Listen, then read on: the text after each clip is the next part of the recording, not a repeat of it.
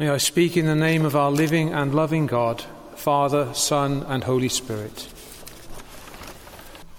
The man in this picture is someone who had a profound effect on my own journey of faith. I wonder if anyone recognises who it is. It's not my granddad. The man is Metropolitan Anthony. He was a remarkable man who lived from 1914 to 2003. He worked as a surgeon in the French resistance during World War II and was ordained soon after as a priest in the Russian Orthodox Church. He served as a bishop for 46 years, including for many of those as the Metropolitan Archbishop for the Russian Orthodox Church in Great Britain. For 11 years, he also had oversight of the Moscow Patriarchate for the whole of Western Europe. In terms of church status within his denomination, it could not be much higher. And yet, Father Anthony, as he preferred to be called, was a man of deep humility who lived a life of simplicity as a monk and a priest. He lived, in fact, in a bedsit inside his cathedral church at Ennismore Gardens in London. He was a man defined by prayer and worship, and not by the high status of his office. Father Anthony was first and foremost a priest, and that call took priority over anything else demanded of him by the positions he held. I had the privilege of meeting him on several occasions, one of which was in a one-to-one on the day in 1991 when my father suffered a heart attack that was to prove fatal just a few days later.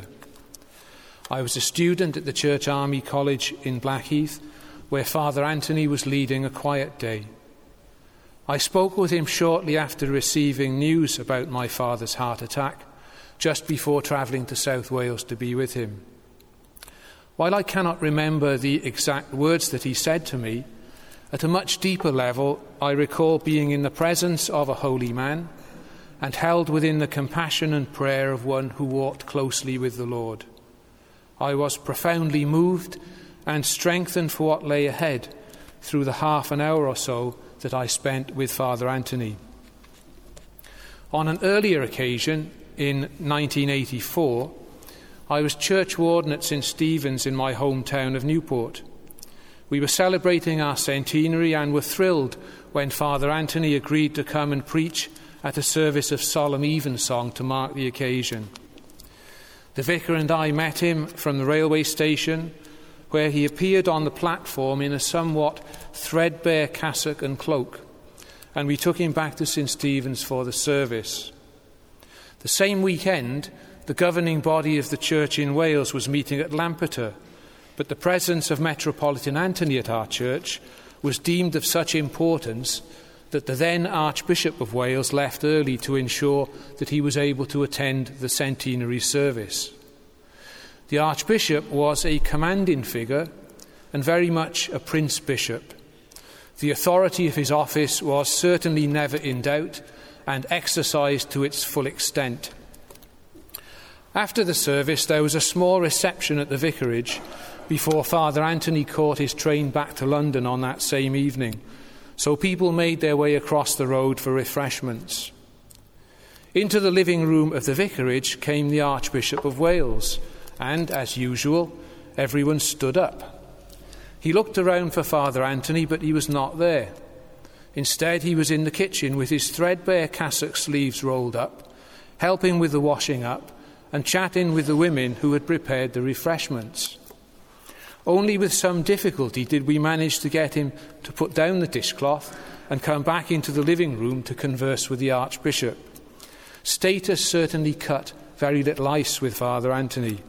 The women in the kitchen were no less important than the Archbishop of Wales. It was almost an enacted parable. It was Father Anthony who came to mind when I began to reflect on this morning's readings, somewhat strangely perhaps, because he could not be further away from the example given by Jesus in the Gospel story of a self-righteous religious leader. The point, I believe, is in the contrast. So let's think for a few moments about the characters in today's Gospel reading. Luke tells us that Jesus was using the parable to challenge those who view themselves as righteous while regarding others with contempt. 2 men got up to the temple to pray, one a Pharisee, that is, an important religious leader, and the other a tax collector. The Pharisee, standing off by himself, reels off to God a list of all the good things he does, comparing them with the shameful behaviour of others, whom he describes as thieves, rogues, adulterers, and the likes of a tax collector standing nearby. In sharp contrast, the tax collector pours out his heart to God, beats his breast, acknowledges his sinfulness, and begs for God's mercy.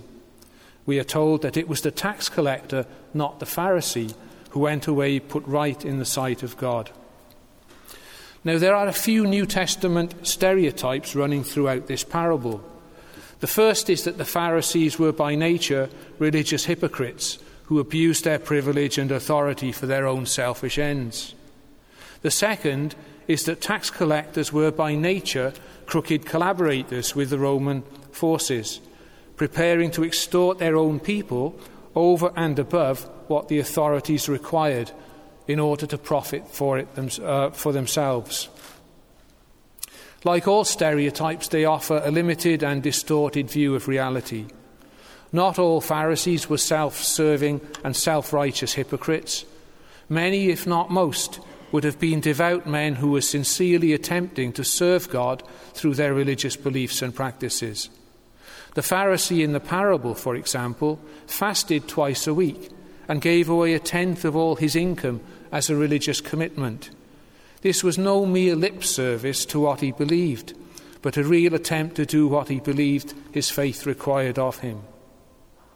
When he gave thanks to God for not being like those such as tax collectors, although buying into a stereotype himself, he might well have been expressing genuinely to God his gratitude for being able to recognize the importance of living his life as a faithful Pharisee, through seeking to keep the law, as opposed to being someone prepared to cheat on others for personal gain. However, regardless of just how impressive the Pharisee might have been in seeking to do the religiously correct things, the parable challenges us to think about the ways in which religion can become an end in itself, instead of a means to an end, which is a deeper relationship with God. And this is what we see in the Pharisee's approach to God, whereby he reels off a list of his actions, thinking that God will move him into his good books because of that, unlike the response of the tax collector. We can only assume from the parable that the tax collector referred to had become aware of his own faults and failings. He may have been an honest tax collector who gathered in from people only what was required under the laws of occupation. Perhaps he had become tired of the public's attitude towards tax collectors and fed up with all the negative associations that made tax collector and sinner synonymous. Or maybe, and possibly more likely, he had been on the fiddle and extorting more from people than he was required to, stashing it away in an offshore account, only to become convicted of the immorality of his actions. It certainly seems that something had stirred his heart so strongly that he found himself unable to do anything other than throw himself on God's mercy. God, be merciful to me, a sinner. At that point, there was nothing to obstruct the relationship between the tax collector and God. No position or status, no sense of religious entitlement, no misguided belief that religious practice can in itself earn God's favour, simply an acknowledgement of his need.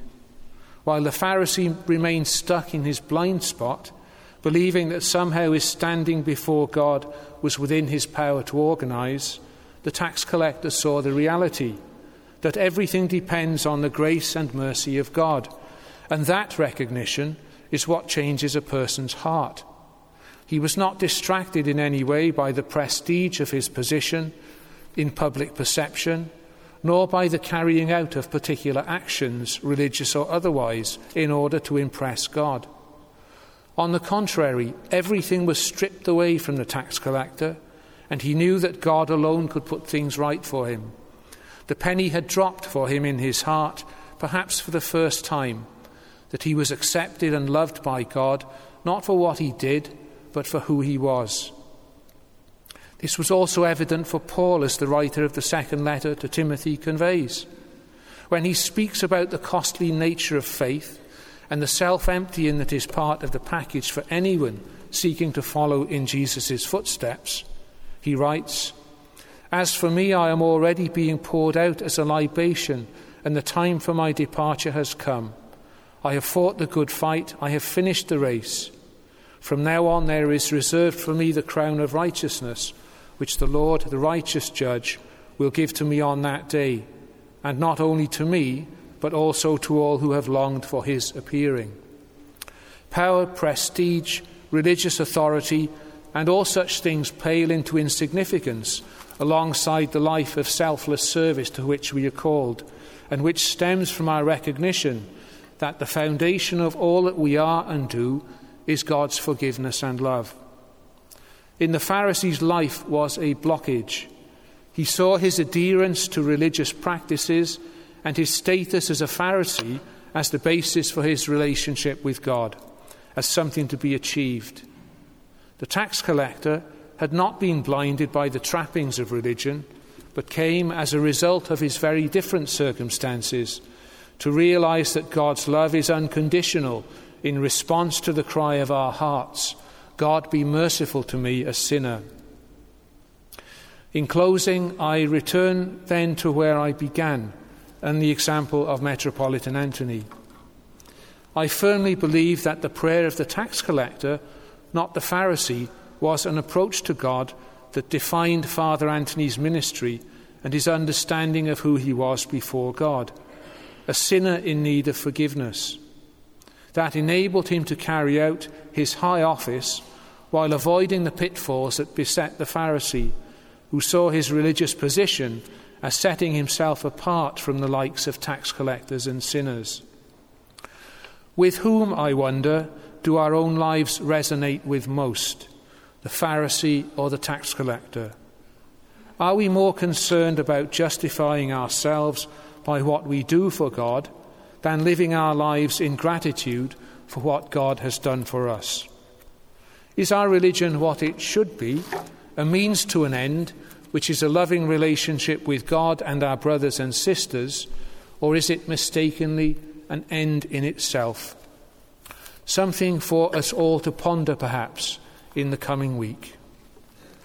In the name of the Father, and of the Son, and of the Holy Spirit. Amen.